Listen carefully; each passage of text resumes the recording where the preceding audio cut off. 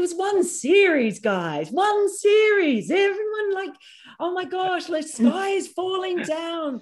Some of the phrases you've used there, like the Eastern Hemisphere, lead me to believe that you have been Googling me and you have come across some truly ridiculous, if we're talking about ridiculous things, I'm a millionaire, I own an Audi. It's really amazing, some of the things that are on there. If I had the measurements that they say I have, I wouldn't be doing this. I would be a supermodel.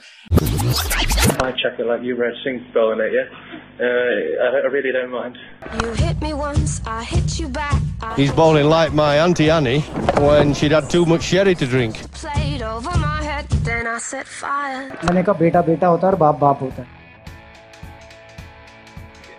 Hello and welcome to Pie Checkers Cricket Podcast. I am Vivek and joining me are Shivam and Sumay to do the pie checking. Now, before we start, as always, thank you for all those who are liking, sharing, commenting and subscribing to us. And to all those who are not, we please request you to do it. It means a lot to us. So today, we are delighted to have with us someone which ESPN calls as the most established journalist in the Eastern Hemisphere. Even though for us cricket fans, hemispheres don't matter. She is truly global. She has covered cricket for ESPN Cricinfo, Fox Sport, ABC, the Wisden Cricketers Almanac, the Times. The list keeps going. From the Polite Inquiries frame and now with her own popular post-match show, The Good, The Bad, The Ridiculous, we are joined by the ridiculously good Melinda Farrell. Thank you for coming and joining us today on Pie Checkers Cricket Podcast. Thanks so much for having me, guys. I'm a little bit worried because some of the phrases you've used there, like the Eastern Hemisphere, lead me to believe that you have been Googling me and you have come across some truly ridiculous, if we're talking about ridiculous things, some things out there that have been written for me on these alternative Wikipedia type pages. And I don't know if they've maybe been translated into other languages and translated back, but it's hilarious because almost everything in them is wrong. The Eastern Hemisphere, I mean, what is the Eastern Hemisphere? No, that's not even a thing. And that's not even close to being the craziest thing that's on some of those websites. So according to some of them, I'm a millionaire, I own an Audi. It's really amazing, some of the things that are on there. If I had the measurements that they say I have, I wouldn't be doing this. I would be a supermodel. Everything about those websites is just really bizarre. So don't take too much notice of them. But at least all of that is positive. Well, yeah. It actually makes me out to be far better than I actually am. So bring it on, the fake profiles. Coming from a high of win in Australia to being grounded by England, all of a sudden in the first test being beaten at home. I think second test loss for India in last 8 years at home. Do you think India took England a bit lightly or it was just England playing some bloody well good cricket? Yeah, I think you've got to give England some real credit. I mean, you look at for example, the batting of Joe Root. He was absolutely astonishing. He was playing a different game, and the way he's followed on from Sri Lanka, I think you have to look at England's preparation was really ideal. I'm not meaning at all to downplay the two tests against Sri Lanka. That's a test series in its own right and valuable in its own right. Coming on from that, playing in India, those two tests I think have stood England in really good stead, because Joe Root started off on his incredible run-making form. And some of their bowlers, I mean, you've got to give credit for the way Jimmy Anderson was bending that ball in that second innings. It was some astonishing bowling. So definitely, I think that's there. Whereas India have been on the road for a very, very long tour. And the last part of that was particularly hard when the restrictions and the quarantining was much stricter. So, I think mentally that may have played a part, although there are obviously a lot of fresh players in the team now that played in the last test anyway. And, they will say that absolutely they were focused on this and probably they were. There was an awful lot of publicity harking back to talking about what happened in Australia. And it's one of those things, you can say you're focused on something as much as you like, but it's really hard to control that, where your mind wanders or what's still in the back of your mind. So I can't say definitively whether that played a part. It could be a factor. I don't know. Or maybe it's also just the fact you've been on a long series, you've got players coming back, maybe still a bit weary from all of it. And they came up against a very good side on the day, on the 5 days, really. And it was a bit of a bump down to earth. So that's one thing that we've learned about India, though, and certainly learned it in Australia, is that maybe it's a good thing for them if they have the occasional sort of bump down to earth, because 36 all out was a pretty big bump. This first test loss might have been, only the second one in a very long period of time, but it's a small bump compared to 36 not out. So I would expect them to be coming out pretty fired up and ready to go in this next test. Great. And talking about that test, Mel, let's talk about that over by Jimmy Anderson. Now, when he bowled Shubman Gill, the first thing when I was watching the replays, we were on WhatsApp and I messaged, this reminds me of Wasim and Waqar in their heydays, and then throughout the over, he got Rahane as well. To that end, was that over the best an Englishman has bowled outside England, or does it equal or even better is the one which Flintoff bowled to Ponting in 2005 Ashes? I mean, I always think that these kinds of comparisons are really difficult because so much depends on the context, within the game and the different conditions and the different players and sort of what comes before it and what comes afterwards. But certainly it was one of the great spells by an English bowler in the subcontinent, in Asia, probably outside England as well. It was absolutely astounding. It was hypnotizing. I don't know if you guys were doing it as well, but I just kept watching the replays over and over again just to see the way the ball tailed in. It was just, it just defies physics, and it defies everything that you've got a 38-year-old who is still coming out and doing stuff like this. So he's a terrific bowler. And I know debates rage on who's the best and who's the best of this era or this generation and everything else. I always just, I love watching all of them. I have loved watching Dale Steyn. I love watching Jimmy Anderson. I love watching some of the younger fast bowlers who are coming through. Jofra Archer is so exciting, about, the Australians who are doing so well. I love a battler like Neil Wagner. So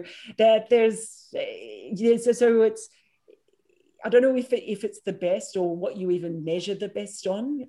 Some overs have probably been bowled that were better overs and didn't get a wicket. It's just, cricket's funny like that. You can have brilliance that doesn't get the effect. And then sometimes you can get dud overs that are really successful. So how do you define best, I guess?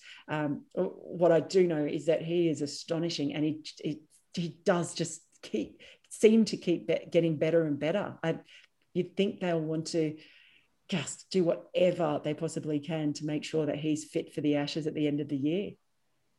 So moving from a 39-year-old fast bowler to a youngish guy who's been an enigma without playing of late. I think he hasn't played for last 2 years. You covered a lot of net sessions of India-Australia series in Australia.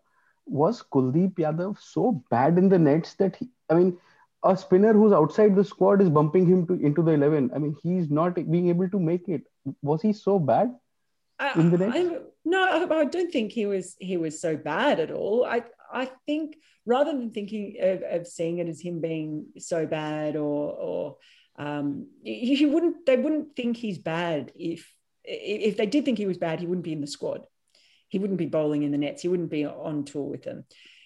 It might have just more to do with the the horses for courses approach of what a certain bowler brings to a certain match, and whatever the particular skills are, if they're better at control, if they're more attacking, and then how that fits into the rest of the bowling attack. So maybe that has gone against Kuldeep. It is pretty interesting that he has been overlooked. It's a bit of a mystery. So I just don't know where he is in the pecking order. I don't know if he knows where he is in the pecking order. I don't know how good that communication has or hasn't been. But yeah, it's certainly very interesting that he hasn't played a part for quite some time in quite a few tests. You can't fault their selection in Australia in the end. It worked pretty well. Didn't work so well in this first test, but then gives some credit perhaps to England in the way that they battered some bowlers out of the attack. Hopefully, I really like watching Kuldeep. I think the first time I watched him bowl was in Dharamshala, the first time I saw him in person. But yeah, so I'd love to see him bowl again for India. Who knows when that might be? I think a huge amount depends on how they balance that attack and how they see that the elements of control versus attacking left-handers, right-handers, the conditions, all of those things, I think probably they play I think, a bigger part than is he so bad? Because he's not bad. I mean, he's quite good, isn't he? Right. Talking and extending the talk on the current squad, which is playing England. Kohli now has had as many losses in the test in the test he is captain now. You can't notice but talk about, for example, what is happening there. And then you have, for comparison, what happened in Australia when Rahane was captaining. Do you think there's a case for even assessing this kind of a situation that Kohli needs maybe to cool it down a little and let others captain? Maybe Rahane, it's time for him. People have performed great under him. Is there such a case? No, it was one series, guys. One series. Everyone like, oh my gosh, the sky is falling down. You're talking about a few test matches and an Indian cricket team that has done brilliantly over the past few years. So, and I think you have to remember, it wasn't like the whole team changed magically when Rahane took on the captaincy. That's that's a team that Virat has helped bring through and build up and everything else. So I think that you've got to give Virat Kohli credit for the India team's success, because it wasn't just about him being there. It's about encouragement and everything else that he might have brought up through the years and helping identify and one thing I really notice about Virat is just how much he does for other people in the nets. He would be there with the other batters. He would be at the side, watching them from side on, and then he'd talk to them. This is after he finished his own session. Then he'd be there giving throwdowns to batters as well. Really, really involved in training and what the players were doing. So I think you got to give him a bit of credit. Say if India go through and lose every test series for the next year, okay, maybe then you can start asking that kind of question. But for a loss in Adelaide, which was nobody could have really expected that. And then one loss at home. Hey guys, calm your farms. Okay, calm your farms. So if England manages to win this series, it's still not the time. I personally, I don't think so. Okay. I think that there's a really good leadership group there. It's not just Virat Kohli. You've got Rahane there. You've got a player like Ashwin, who is really heavily involved with the bowlers and giving them advice. And even newer players like Bumrah, you saw him taking on leadership roles when he was out in Australia. Pujara there as well. They've got a really good sort of senior group of players there. And I wouldn't imagine. Look, it might be a talking point when they lose, but seriously, they've just won a great series in Australia. They've lost a test match here. Well, let's see what happens. But even if England managed to pull off an incredible heist and win this series, I would be amazed if there was any change in the captaincy. Before we let you go, talking about England, India, Mel, call the series. How will it end after the fourth test? And by calling the series, also let us know who will New Zealand meet in the WTC final. Yeah, see, you can't try. I know what you're trying to do. Predictions, they're so meaningless, aren't they? I don't know. If I knew what was going to happen in series, I'm not one for gambling, but if I actually knew what was going to happen, I'd be putting my money down, and I'd be far too rich and important to talk to you.